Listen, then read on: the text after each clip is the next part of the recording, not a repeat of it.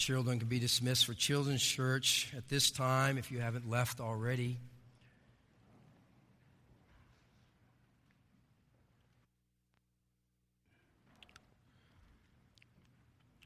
I told myself, because of my voice, I'm just going to lay back and not sing out this morning.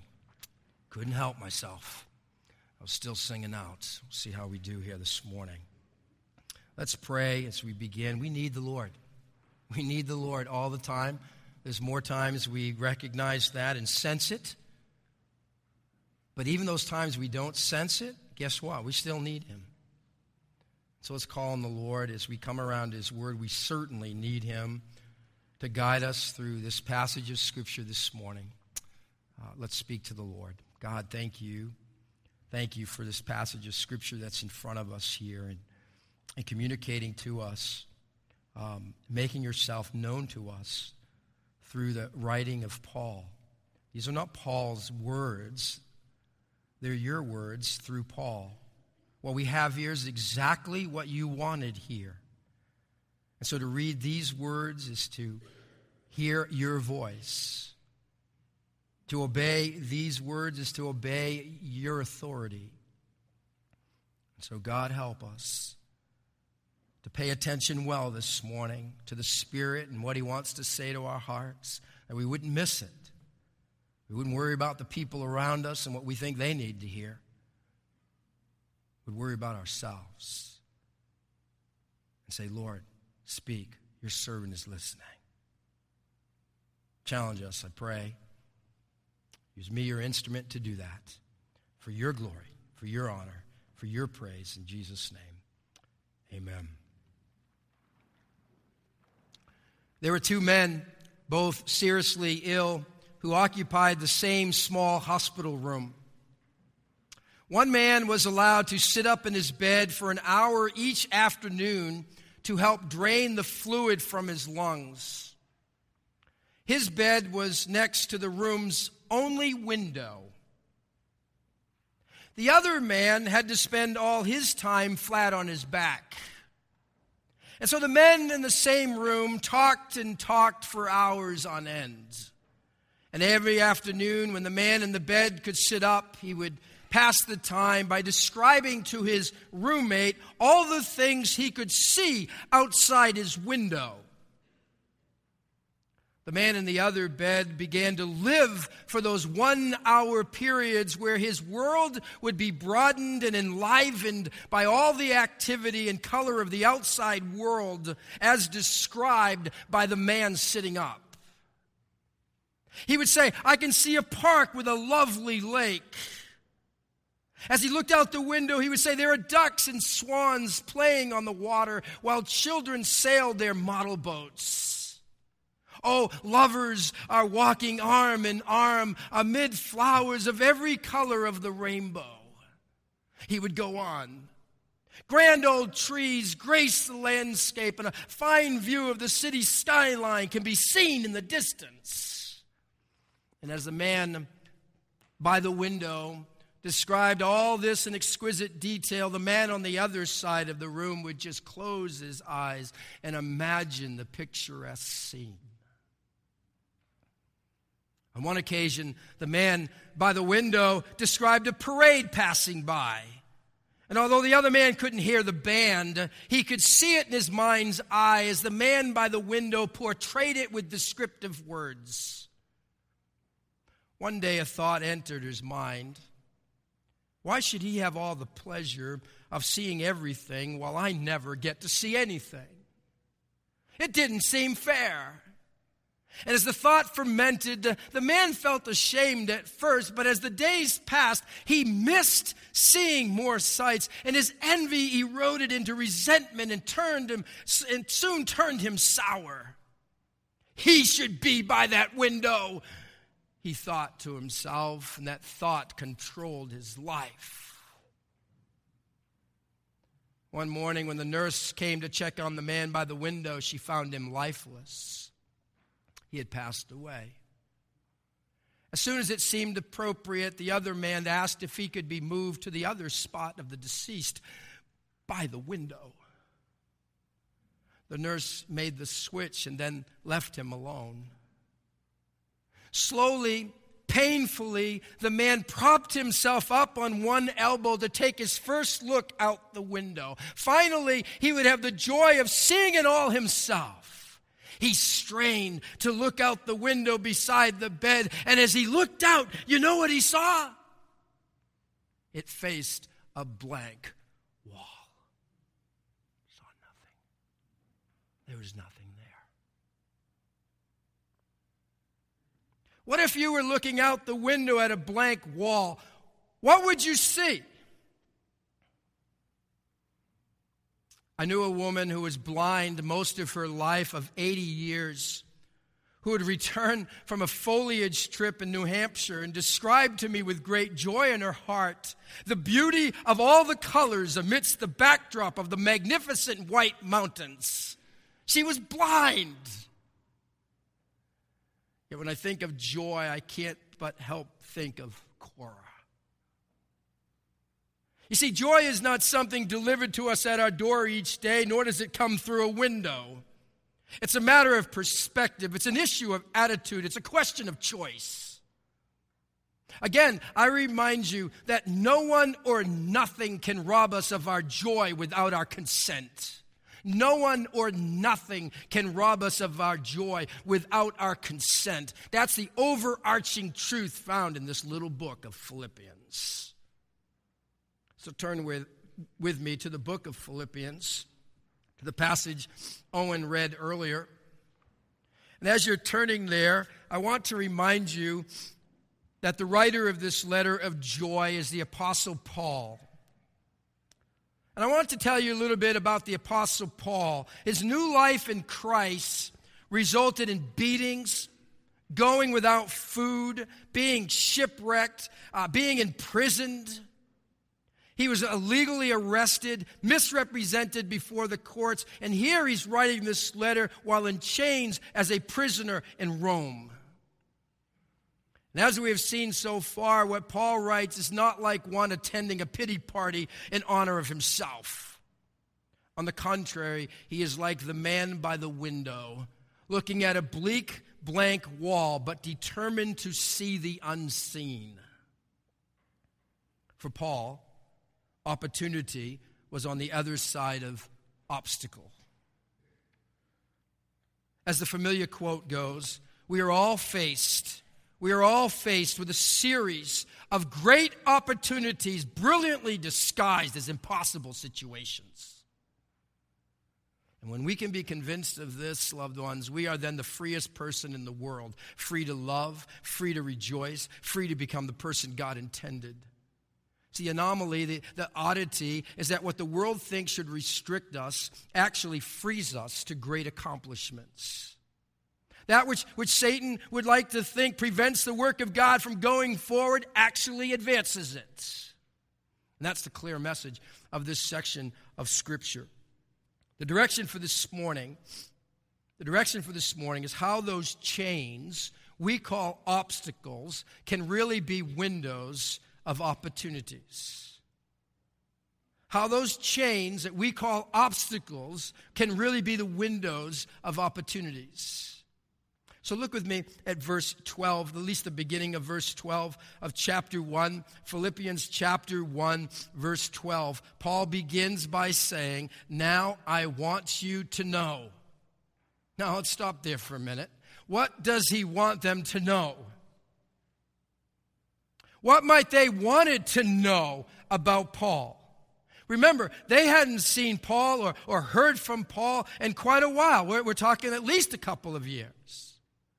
They had heard he'd been in prison, so they sent Epaphroditus from their church to go and check in on Paul. And as Epaphroditus leaves and goes in and checks on Paul, he gets sick. He doesn't return right off. They think he's going to die. And now they're experiencing the loss of two key leaders down. Well, Epaphroditus recovers. He gets well, and he finally returns with this letter in his hand from Paul. He's reading this letter to them. They are hanging on his every word. He's reading it. They wanted to know, Paul, how you doing? They wanted to know, Paul, how's the imprisonment going? When is your trial? What are the circumstances like? Come on, Paul, tell us. And Paul provides them with no details of his imprisonment. This isn't what he wanted them to know. Now, I'll be honest. If I'm writing this letter, it would likely sound a lot different than what we have here. It would. I would want you to know about how miserable my circumstances. And you're the same way. You'd do the same, probably, many of you. Do you know why I can say that you probably would do the same? Because I'm on Facebook. I read the posts. I put up the posts. What do we want others to know? My flight was delayed. My car won't start. I'm stuck in traffic. The waitress at the restaurant treated me poorly. I'm homesick with the flu. And I might even tell you how many trips I've made to the bathroom. Some of you do that. Here's Paul's post. This is what his status would say. Verse 12. Now I want you to know, brothers, that what has happened to me has really served to advance the gospel.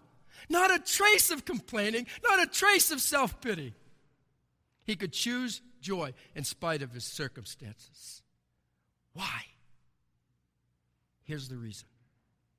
I'll give it to you in one word. Passion. Passion. Paul was passionate about the advancing of the gospel. That dictated his priorities. That determined his perspective. Paul was passionate about the advancing of the gospel. That dictated his priorities. That determined his perspective. We look out the window and all we can see is the blank wall. Paul looks out the window and he saw the advancing of the gospel. He said, here's an opportunity. You see, viewing adverse circumstances from a divine perspective turns obstacles into opportunities. If the advancing of the gospel is our passion, it is our priority, then our perspective will be different even in the midst of suffering. Did you get that? If the advancing of the gospel is our passion and it is our priority, then our perspective will be different even in the midst of suffering. Let me say it this way. Here's your take home for today, or some other things perhaps, but this is how I boiled it down to. Our passion for the advance of the gospel makes all the difference when we suffer trials. Our passion for the advance of the gospel makes all the difference. Makes all the difference when we suffer trials. The key word in this section is the word advance, which literally means to cut toward. The word advance or progress suggests something moving forward, but doing so against obstacles. The word advance would be used to describe an explorer or of an army advance team hacking a path through a dense trees and underbrush, moving ahead slowly and with considerable efforts. When everyone's saying, look at Paul, he's in chains. The work of God will now stop. One of the most influential men for the cause of Christ is silenced by chains. See, from all intents and purposes, what happened to Paul would bring the gospel to a halt. One of the big hitters in the advancement of the gospel was confined. I mean, this was a major blow. From a human perspective, this is a big obstacle. But Paul's suffering resulted in the gospel advancing. How? What opportunities were opened up by this obstacle? Here's my outline, 3 points. The gospel is advancing among his captors. The gospel is advancing among the church. And the gospel is advancing among the critics. The gospel is advancing among his captors. The gospel is advancing among the church. And the gospel is advancing among the critics. Those are the opportunities that are opened up by this obstacle. So first of all, the gospel is advancing among his captors. Look with me at verse 13. Verse 13. As a result As a result, it has become clear throughout the whole palace guard and to everyone else that I am in chains for Christ. Now, what are Paul's specific circumstances here? He's serving a prison sentence in Rome and is most likely in the custody of the Praetorian Guard. These are elite troops housed in the emperor's palace. They are a specialized, hand-picked military group. They were Caesar's own bodyguards. They were strong, they were courageous, they were intimidating young men. And they served in the palace guard for 12 years, protecting Caesar and guarding the prisoners. And if you wanted to influence the Roman Empire, you couldn't pick a better group to start with. Every day for 2 years, one of them wore the other end of Paul's chain for a shift of at least 4 hours, more likely 6 hours. So for 4 hours or so, a guard had to stay within 4 feet of Paul. This we would call a captive audience. He wasn't chained to them, they were chained to him. And as one soldier would end his shift, another would take his place, and Paul, who must have been grinning, going, yeah, a new one, here we go. He would share Christ with this soldier. I knew a man who was so passionate about spreading the gospel, he was intentional about going around and picking up hitchhikers. He would pick them up, he'd give them a ride to where they needed to go, but he shared the gospel with them the whole way. Now, I figure some of them might have adjusted their destination a little bit once they got in the car and said, you know what, right here is fine, I'm good. Now, I'm not recommending this for your way of doing evangelism, but his passion is inspiring. In the same way, Paul was able to share with the guards who were with him day and night about the transforming grace of God. 4 guards per day for 2 years. Do the math. That's around 3,000 witnessing opportunities with Rome's top military personnel. The result? Look at the end of the letter, chapter 4. Look at chapter 4, verse 22.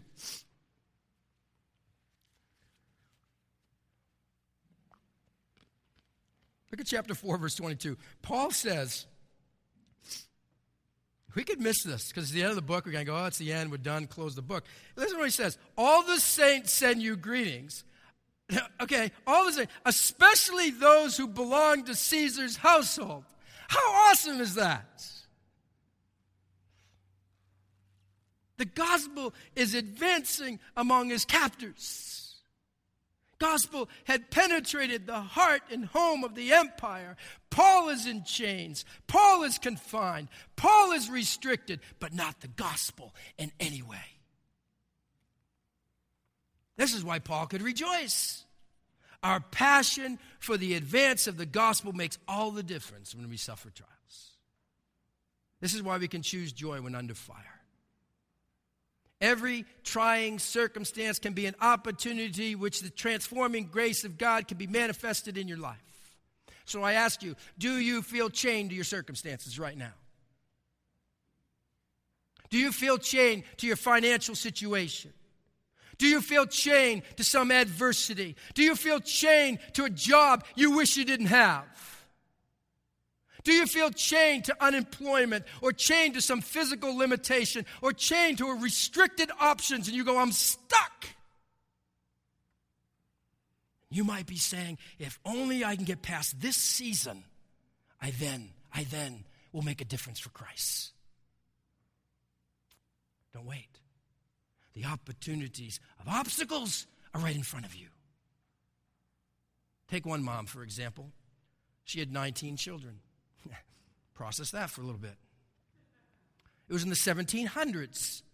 So that was before microwaves, disposable diapers, and DVDs to keep the little ones occupied. Might she felt chained to her home? Might she wonder what difference she could make for eternity? Yet she allowed God to use her situation to raise children who would impact the world. At least 2 of her children are well known. for making a difference in advancing the cause of Christ. Two of them we know about. John Wesley preached over 40,000 sermons to audiences estimated in the tens of thousands and opened up many clinics for the poor. Charles Wesley wrote over 6,000 hymns, many of which are still sung today. John and Charles were leaders of the evangelical revival in the Church of England in the 18th century. Their influence also reached America in the spawning of the second largest Protestant denomination in the country. One mom's influence impacted many for Christ.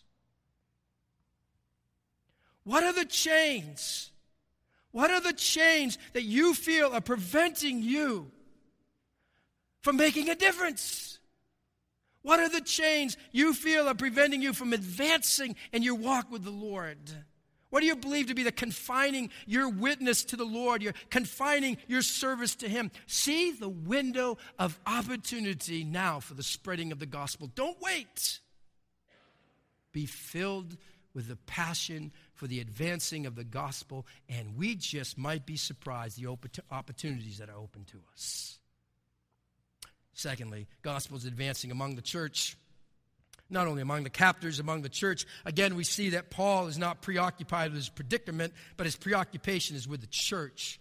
Paul is a joyful servant, an optimistic prisoner. In verse 14, follow along. Verse 14 says, because of my chains, most of the brothers in the Lord have been encouraged to speak the word of God more courageously and fearlessly. There is a fresh outbreak of evangelism here. Paul's example put courage into them. We all need some fresh boldness. We do. I do. Sharing the gospel always requires courage. I mean, you can talk about politics and really not need much courage. You can talk about your favorite sports team and not need much courage. You can talk about news events and community happenings and school board decisions and not need a whole lot of courage. But when a conversation turns to spiritual things, suddenly everything inside of you wants to do what? Run. We start to fear rejection. We start to get cowardly. What will they think of me after this? We all need more boldness and courage when it comes to sharing our faith. And we can inspire each other because if you're like me, when it comes to opening our mouths about Christ, we can so easily freeze. We need to put courage into each other by sharing opportunities we have to spread the gospel. That's what's going on here. I'm inspired when I hear one of you, while in the hospital, are sharing your faith, and you have done that. And I hear about that, and it inspires me. I am inspired when I read that while undergoing some hardship or loss in your life, you're speaking of the Lord. I'm inspired by that. I trust my example here might inspire you. While our family sat in one room with my dad in his final days, we had moments of praying together as a family. It's about 15 or so of us in the room. We had moments of reading Scripture together and just singing. Our focus was on spending Dad's final moments praising God as a family and bringing comfort to my dad as we can only guess he was hearing every word. Oh, we were singing. It was an amazing thing. There was a nurse who was listening to us also. We didn't know that. I was totally oblivious to everybody else. My attention was elsewhere. There was a nurse who was listening to us also, and she made a point to tell us how lovely it sounded. Now, I don't think it really sounded that lovely musically. She was touched by it, though. She was touched by it. See, we can have our best witness in our worst circumstances. Blank wall, window of opportunity. There was a shoe manufacturer who decided to open the Congo market, and so he sent 2 salesmen to some undeveloped territory. One salesman, as he reached this undeveloped territory, looked things over and he reported back, prospect here, nil. No one even wears shoes. The second salesman looked over the situation. He reported back enthusiastically, market potential is terrific. Everyone's barefooted. Perspective. We can look at our times and we can conclude these are the worst of times. Everyone is pagan.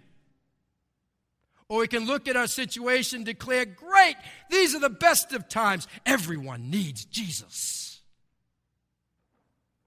Our passion for the advance of the gospel makes all the difference when we suffer trials. It does. And the gospel advanced among the captives. The gospel advanced among the church. Thirdly, we see the gospel advanced among the critics. Go back with me again at verse 14. Because of my chains, most of the brothers in the Lord have been encouraged to speak the word of God. See, not all, but most.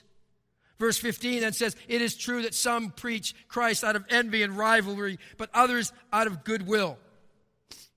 Most have been encouraged to speak more boldly, but some are preaching out of envy. And Paul continues to describe them in verse 17. He says, the former preach Christ out of selfish ambition, not sincerely, supposing that they can stir up trouble for me while I am in chains. And I ask, who are these guys? What are they up to? Why are they doing this? He tells us their aim was to stir up trouble for Paul, as the NIV puts it in the middle of verse 17. King James translates it, to add affliction. This is why they're doing this. To add affliction to my bonds. They are the epitome of the proverbial kicking a guy while he's down. I mean, can you imagine? Think about this. Paul's beaten. Paul is unfairly imprisoned. Paul's separated from the church he loved. Paul's not able to do what he lived for, and that was to preach Christ, strengthen the churches. And if things weren't tough enough, there were some who wanted to add to that. And it could be argued, loved ones, that these are fellow Christians because they preached Christ. Their message and method were solid. Preach Christ. It wasn't an issue of message and method. It was a problem of motives. Their attitude toward Paul was the issue. There were some who were sinfully motivated to build their own reputation at Paul's expense. And so while Paul wasn't able to be out and about preaching for 2 years, there were those who took advantage of the situation to gain some popularity and prominence. And I say to you, many are those who build their ministry on the shaky platforms of personal charm, popularity, programs, and promotion of self. And all of us need to be on guard against building ourselves up by tearing others down. And that's a little what's going on here, but we really don't have many details. You notice that? Paul doesn't get drawn into that. Notice it? He doesn't get drawn into it. There's tremendous grace in Paul's silence. He doesn't attack them. I can see him smiling behind the chains. And he says in verse 18, I love this. He says, what does it matter? What does it matter? I absolutely love that. What does it matter? Think of the stuff you get all hot and bothered about. How much of it really matters? Be honest. Think about what got you all worked up most recently. Does it really matter? Let's do a reality check. How much of what gets you riled up inside the church and outside the church really matters? I mean, will it really matter when you step into eternity? Will it really matter? Oh, but Pastor, I don't think his motives are right. What does it matter? Oh, but Pastor, I think he's in it for show. What does it matter? But I think he's all about boosting his own ego. What does it matter? Oh, I think he's in it all for himself. What does it matter? Oh, but I think. Listen, we are not to be the motive police. We are not in charge of others' motives. What does Paul say, verse 18? But what does it matter? Catch this. The important thing is that in every way, whether from false motives or true, Christ is preached. Christ is preached. And because of this, I rejoice. And just in case you missed it, he says, yes, and I will continue to rejoice. Loved ones, out of love for you, let me say this. Let's do a better job picking our battles. Let's do a better job picking our battles. I'm speaking to myself. Let's do a better job picking our battles. There are just some things not worth the trouble and energy. Paul's not going to get all steamed up about this, and this is very personal. You notice? I mean, if this was an issue of messing with the truth and messing with the true gospel, Paul would have been all over it like white on rice, as we see in his letter to the churches in Galatia. No uncertain term, Paul calls them out. But these men that Paul is referring to here were not preaching heresy. They were preaching for the wrong reasons. You see, it is possible to be doing something that is good, but our reasons for doing it are wrong. It is possible to be doing something that is good, but our reasons for doing it are wrong. And Paul is not going to chase that. He was so locked in to the mission of advancing the gospel, and he would not get sidetracked over motives. What an example. This was convicting. He's not rejoicing in their wrong motivations, but that Christ is being preached. I ask, Pastor, are you able to rejoice in good results, even if how others might arrive at them is different than what you prefer?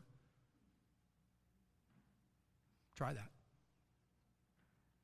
Let's stop cluttering our minds with resentment and anger and judgmental thoughts. I mean, can you discern between what is worth your passionate pursuit and what is not? Do we know the difference between what is worth the trouble and what is not worth the trouble? Let's choose joy by picking our battles. I mean, if the truth's being messed with, pick that battle to fight. If the messenger or the means by which God's good purpose is being fulfilled, even if it isn't to your liking, let it go. What does it matter?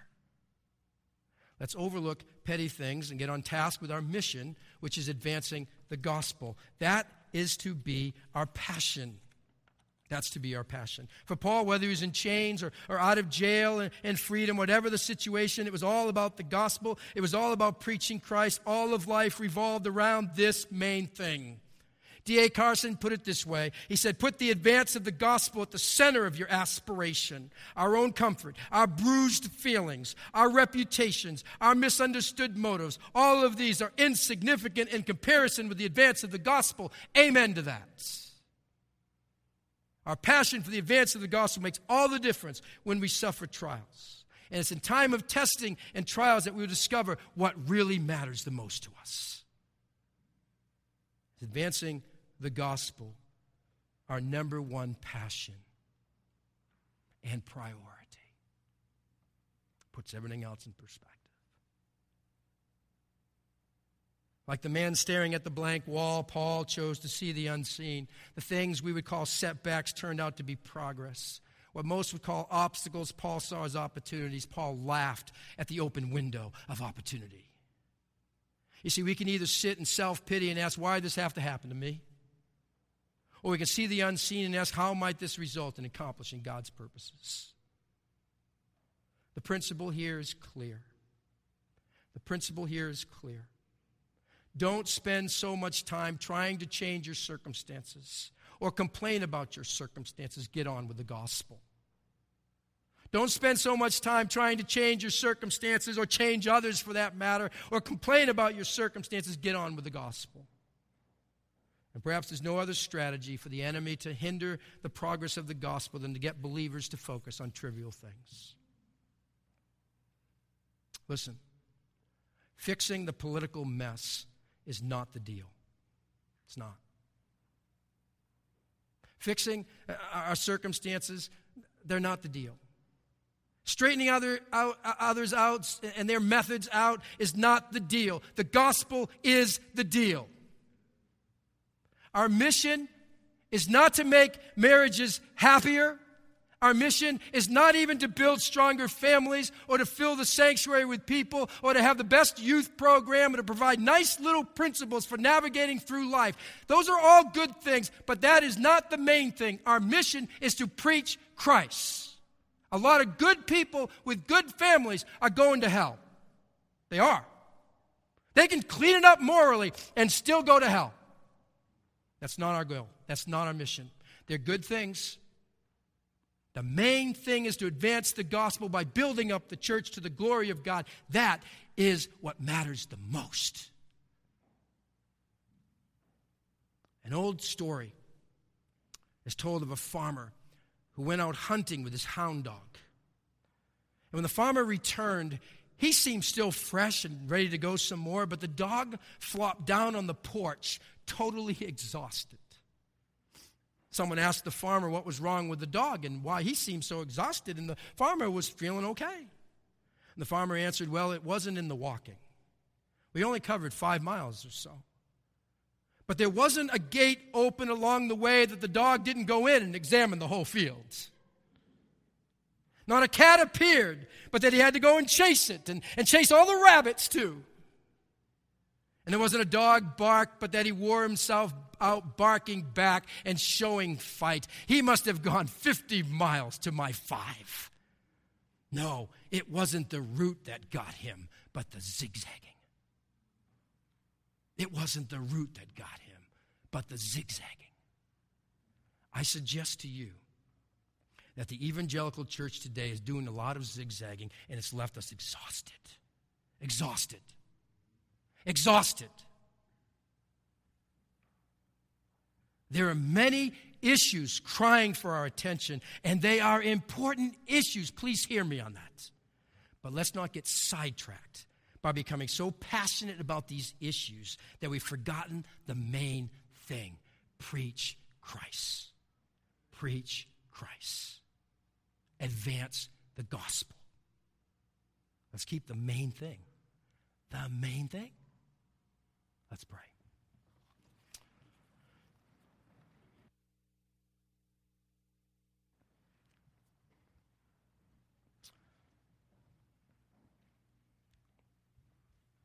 Father, thank you for this wonderful example of Paul who could rejoice in his situation because of his passion for the gospel.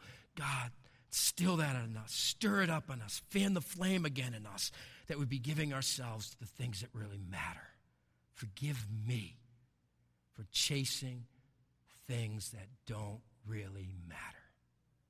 Forgive me for my zigzagging. Forgive me for being passionate about the wrong things. And may I be more passionate about Jesus Christ, pursuing him and advancing the cause of Christ, the gospel of Christ, to a dying world that desperately needs to hear it. Open up windows of opportunities this day, this week. May we see them, use them for your glory, for your praise, by your enablement. I pray in Jesus' name. Amen. You're dismissed.